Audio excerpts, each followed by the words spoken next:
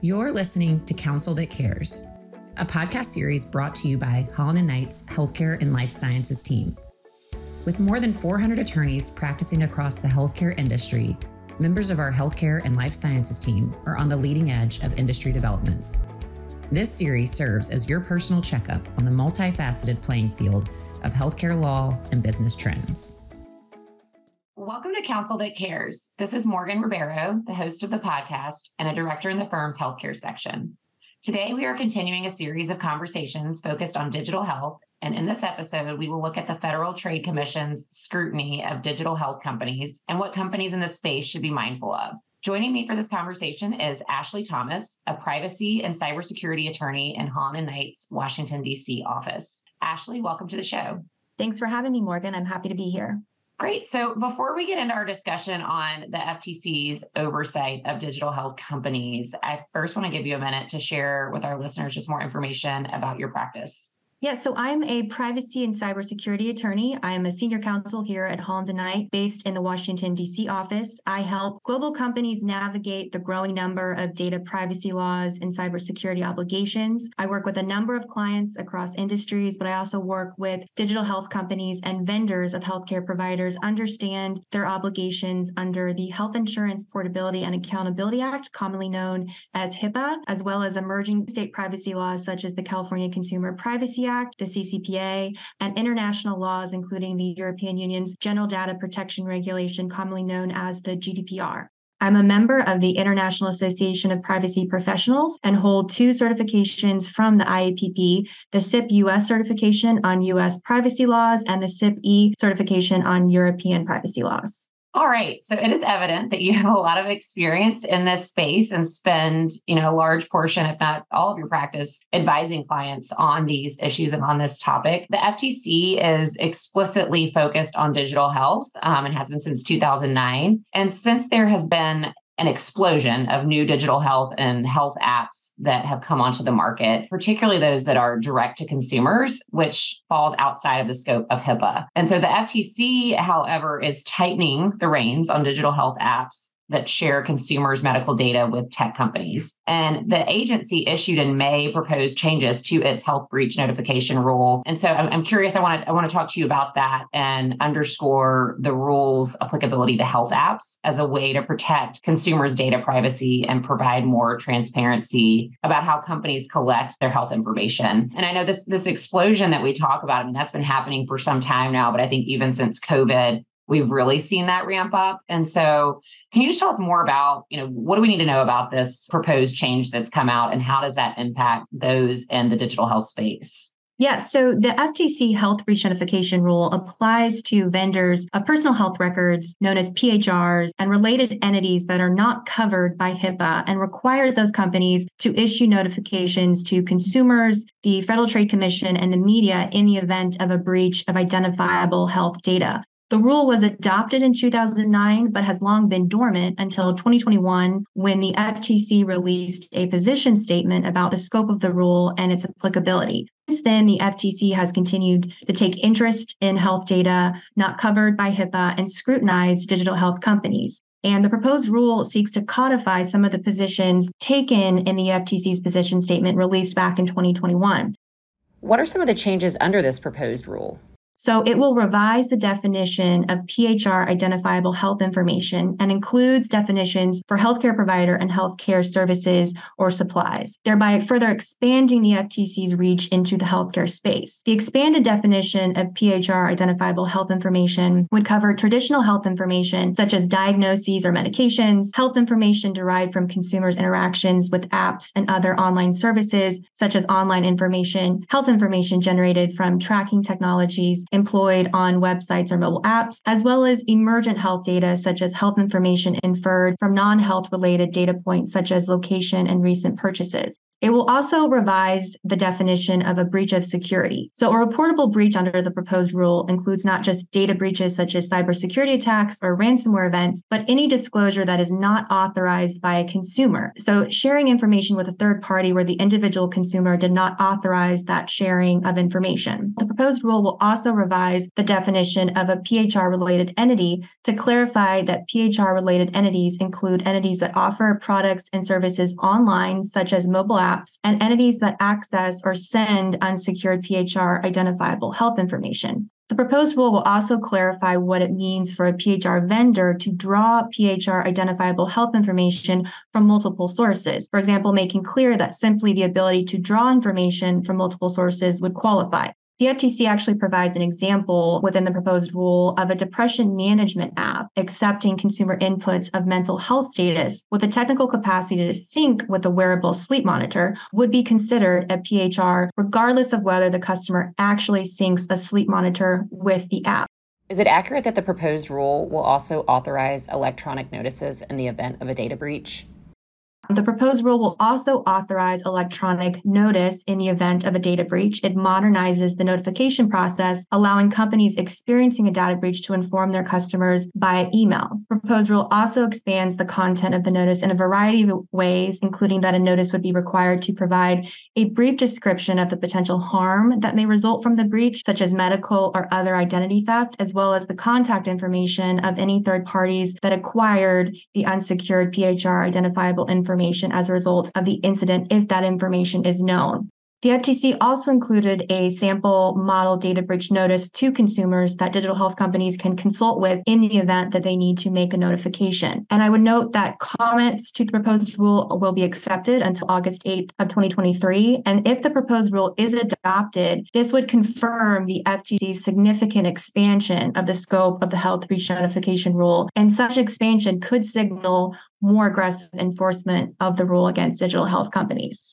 Okay, so that's a lot for, I think, companies to process, right? I mean, it's a big deal, and it does feel like it's a shift in being more stringent, and obviously with the lens of, protecting consumers. And I think consumers often aren't quite aware either what they're really sharing out there. And this proposed rule follows the February announcement from the agency of a first of its kind enforcement action against telehealth and prescription drug discount provider GoodRx for allegedly violating the health breach notification rule. So can you tell us more about what happened in this particular situation and what other digital health companies should take away from this, as well as other enforcement actions that have happened recently against Easy Healthcare, Premom, BetterHelp? There's a number of others, I think, certainly got a lot of news around that. So just based on what you've read and, being familiar with some of these other situations, what can you share that other digital health companies should be kind of taking away from these situations? Yeah, so we have seen a flurry of activity from the FTC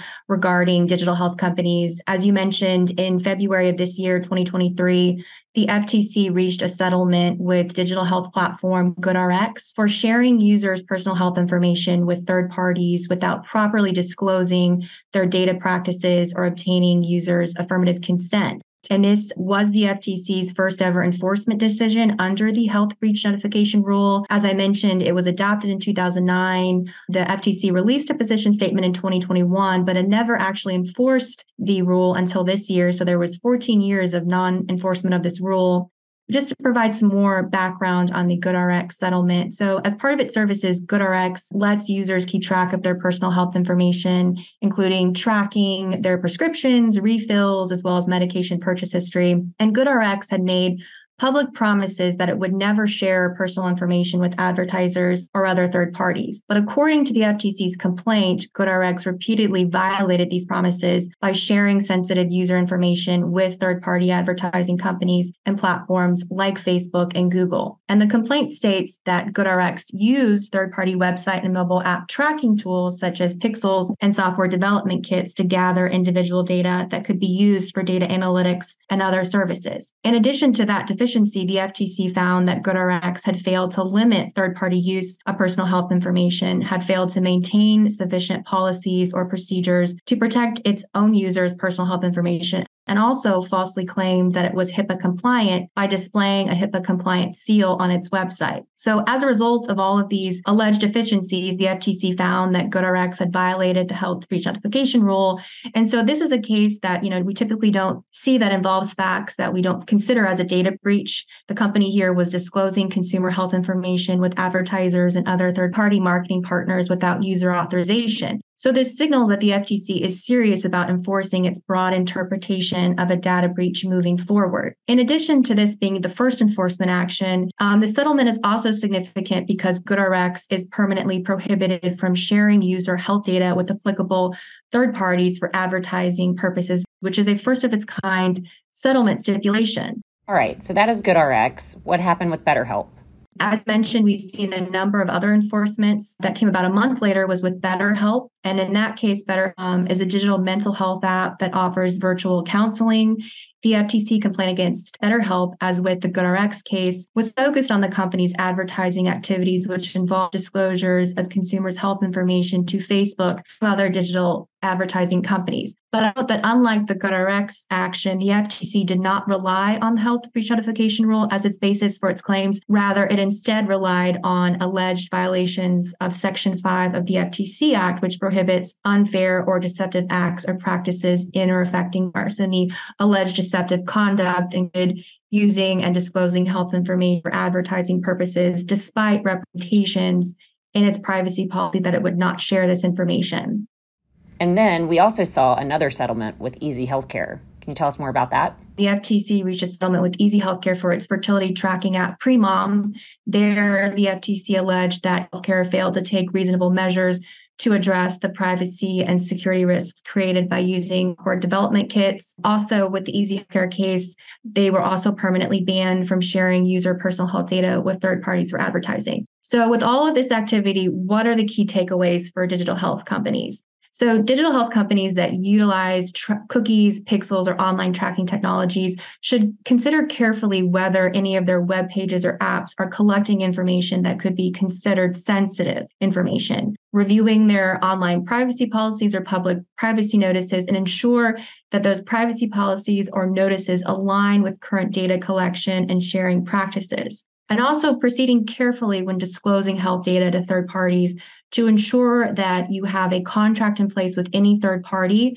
which provides adequate safeguards to protect the information being shared, making sure you train your employees on the company's obligations with respect to privacy laws, as well as avoid characterizing the company's policies as being HIPAA compliant if that is not, in fact, the case.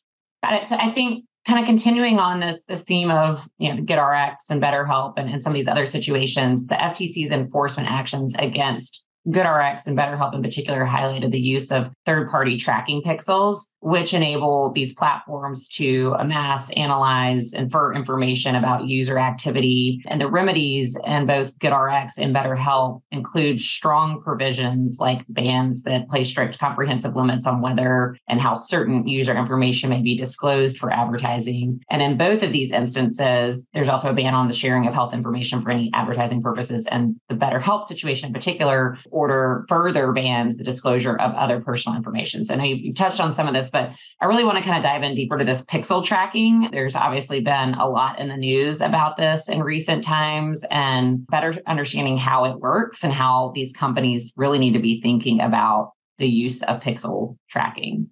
Yeah, so tracking pixels are single pixel-sized images placed on websites that are typically used to target ads to consumers and track consumer behavior like page views, clicks, and ad interactions. And companies who are interested in pixel tracking will first pick a tracking provider, commonly known ones from Facebook and Google. The provider will then generate a tracking pixel, a small piece of code that will be placed onto the website or ad, will help define the tracking goals such as purchases, clicks, or page views. And the company will have some type of dashboard or interface that will permit the company to track and kind of test the pixel action. And pixel tracking can be monetized in several ways.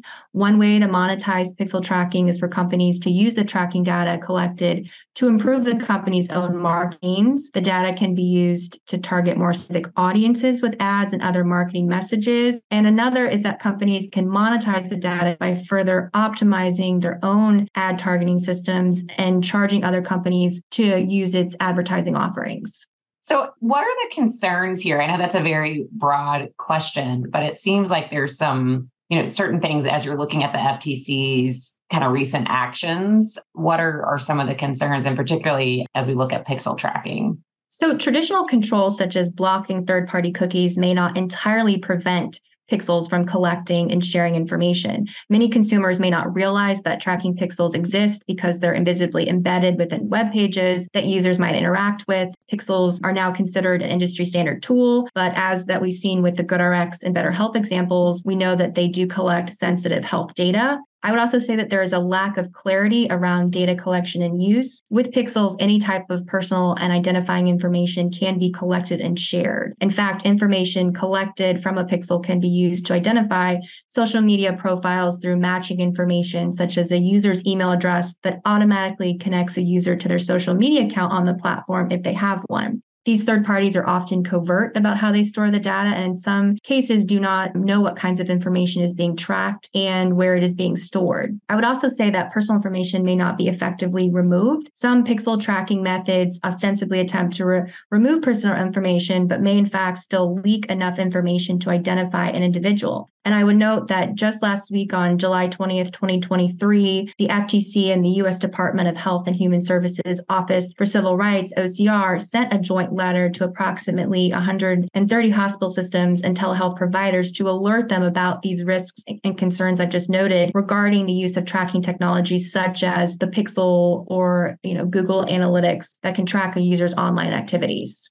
Okay, so as we've talked about the metapixel tracking, and now we also have a lot of provider clients at the firm, healthcare providers, physician practices, hospitals, ambulatory surgery centers, really across the gamut, who are looking at new revenue streams involving data monetization. Can you tell us more about how they should be thinking about this area in particular, and any sort of concerns or challenges as they look to that new revenue stream? Yes. So healthcare providers have massive amounts of rich health data at their fingertips. Historically, third-party vendors to healthcare providers often have derived financial benefits from secondary use of this data through aggregating and brokering de-identified data to downstream customers. But healthcare providers are also looking at data monetization as well. For healthcare providers, if protected health information is shared in exchange for money or other benefit, the standard HIPAA protections come into play. Use of data in exchange for benefit may require a patient authorization that specifically states the benefit and how the data will be used. Furthermore, if a provider is aggregating or de-identifying data, it will need to follow HIPAA methods for de-identification. In addition, providers and digital health companies will also need to evaluate emerging state privacy laws and whether it will apply to them in this context, or consider whether healthcare exception may apply under these laws. For instance, under the California Consumer Privacy Act, consumers have the right to refuse the sale of their personal data, and a company is required to disclose in its privacy notice if it is selling personal data and provide a method by which an individual can opt out of their information being sold. The CCPA also has certain requirements around the sale or license of de-identified patient data. The CCPA requires that any contract for the sale or license of de-identified patient data shall prohibit the purchaser or licensee from re-identifying or attempting to re-identify the natural person associated with the de-identified patient data, as well as from further disclosing the de-identified patient data to any third party unless the third party is contractually bound by the same restrictions and conditions as those of the seller or licensor of the de-identified patient data. It's a ever-evolving landscape out there, particularly as you look at the regulatory environment. And for this conversation, we've specifically looked at the FTC's proposed rules and some of the recent actions coming out of the FTC. So do you have any advice for digital health companies? Yeah, so I would say being transparent in your privacy notices, understanding the technology tools that your company may be utilizing and what information is collecting as a result of these tools, and ensuring that data collection practices are detailed in your online privacy notices and policies. I would also say making sure you train your employees. Sales and marketing teams often find new opportunities that seem great, but sometimes they don't fully understand that if you're rolling out a new tool embedded in your app or website, they don't fully understand what information may be collected or shared. So making sure that you educate your employees across all departments and teams on the privacy principles and basics. I would also say when you are sharing information, make sure you have an agreement in place that the third party you're sharing the information with is only utilizing it for the purposes defined, and ensure that the third party will also comply with the various privacy laws that you, the business, has to comply with as well. And finally, I would say if you have any further questions on any of these issues, reach out to your preferred legal counsel or any of us here on the data privacy team at Holland & Knight. Awesome. Thank you. Well, I mean, is there anything that we can expect? I know with some of these proposed rules coming out from the FTC, I mean, is there a timeline or anything that we can expect to see over the next couple months? So as I mentioned, the comments to the proposed rule are due on August 8th, 2023. And so then we will be waiting to hear if and when the FTC actually finalizes the rules. So it'll be interesting to see when that happens. I'm sure we'll be putting something out there for friends of the firm once we know more about that information. So thanks for your time today, Ashley. Enjoyed catching up. Thank you for having me. Thank you for listening to Counsel That Cares. For more information on Holland & Knight's Healthcare and Life Sciences team, please visit hklaw.com/healthcare.